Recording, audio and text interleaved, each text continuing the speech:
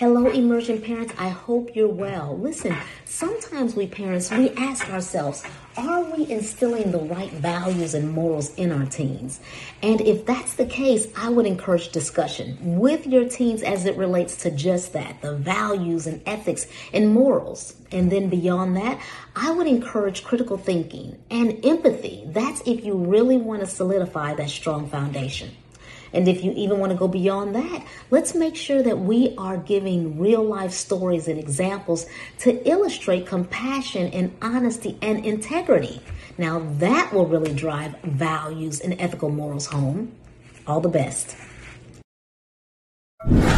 I'm Dr. Michelle Lloyd.